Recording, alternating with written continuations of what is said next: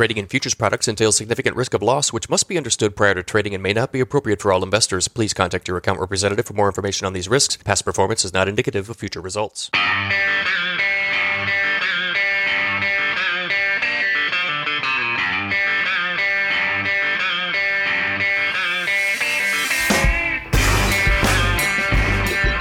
If you like grain markets and other stuff, you've come to the right place. Welcome to the Grain Markets and Other Stuff podcast. Here's your host, Joe Vaclavic. Hey everybody, welcome back to the Grain Markets and Other Stuff podcast. Thank you for joining me.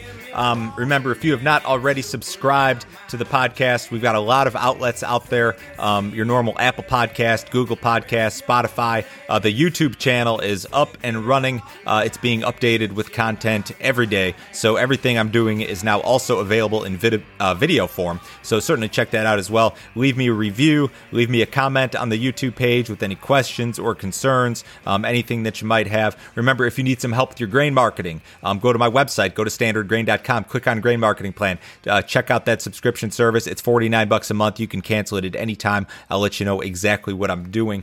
Hope everybody had a nice weekend. I know a lot of you who are watching and listening were probably busy. I know harvest is in full swing in a lot of parts of the country. I was on the lake, and that's where you'll find me more often during planting and also during harvest. I have a little bit more free time in those periods of the year, as you could imagine.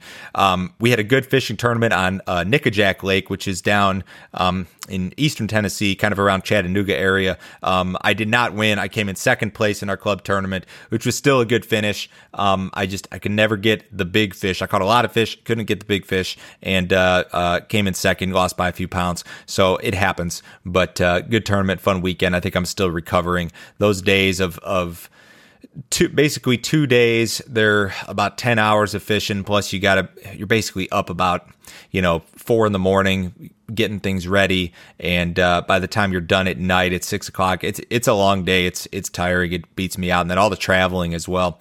I wanted to do this episode on USDA reports today.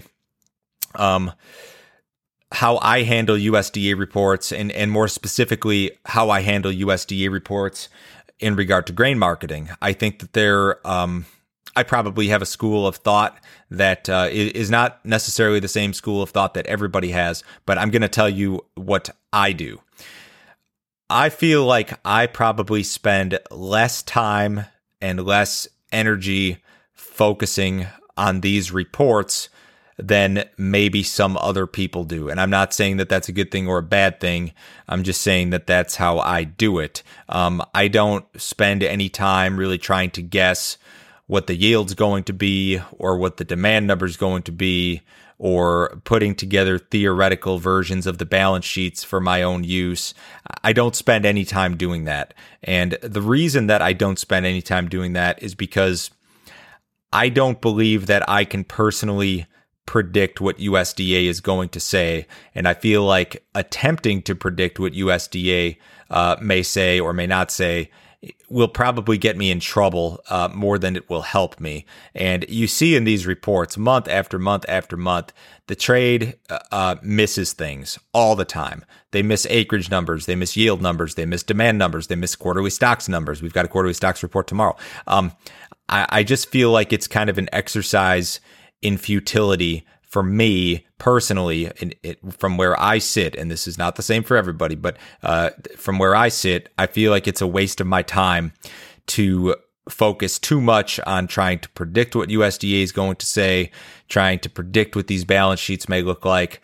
I think I'm better at reacting to situations rather than trying to predict what may happen in the future. I feel like that's my strength. I feel like if I try to predict what's going to happen, that's going to make me ultimately weaker. Anything can move the markets. So USDA reports do present an element of risk in these markets. There's always the potential for USDA to come out of nowhere with some sort of number that shocks the trade and results in a sharply lower trade, sharply higher trade, or a change in the dynamic in the marketplace. That's very possible. But there are a lot of things that can do that, and they could happen on any day. Weather, politics, currency movements, all sorts of different factors contribute to price. USDA and what they say is not the only one. And if you look at these reports, I would venture to say that the majority of them are not big market movers. The majority of them kind of come in as expected. We'll see a little bit of volatility around report time, but they're not big trend changers. They don't really change the dynamic of the market. Every once in a while, you'll get that. But I don't feel like these reports necessarily present as much risk in all cases as some people might lead you to believe. I don't think that you need to go into every report being hedged just because we've got a report coming. Some people will say, oh, well, we've got to buy some put options because we've got a report. You can't do that every month. It's not going to work out over time, in my opinion, or at least in my experience. I think if you were to go into every report and say, I've got to buy a bunch of corn puts and a bunch of bean puts for the report, I don't know if that's necessarily the best strategy.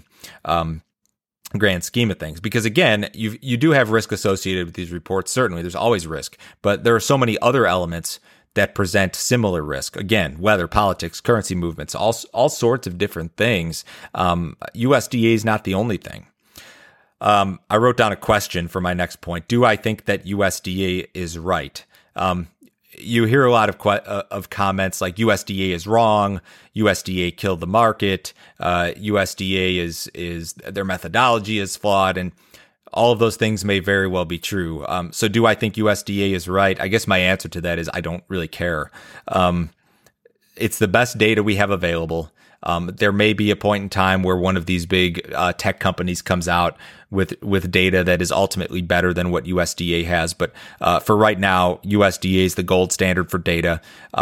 It's the hand that you will be dealt every month is this USDA report, and you have to play that hand that you're dealt the best in the best way that you can. So is USDA wrong about certain things? I'm sure that they are. Have they been wrong about the size of the crop or the acreage in a certain state or anything along those lines in the past? I'm sure that they have been. Will they be wrong in the future? I'm sure there will be instances where they are wrong in the future. But fighting the USDA, trying to disagree with these numbers and then make decisions based off of it is not a winning strategy, in my opinion. I don't think that that's something that's going to get you real far. So my last question here that I kind of wrote to myself to answer, do I hedge USDA reports? Do I get concerned about them at all?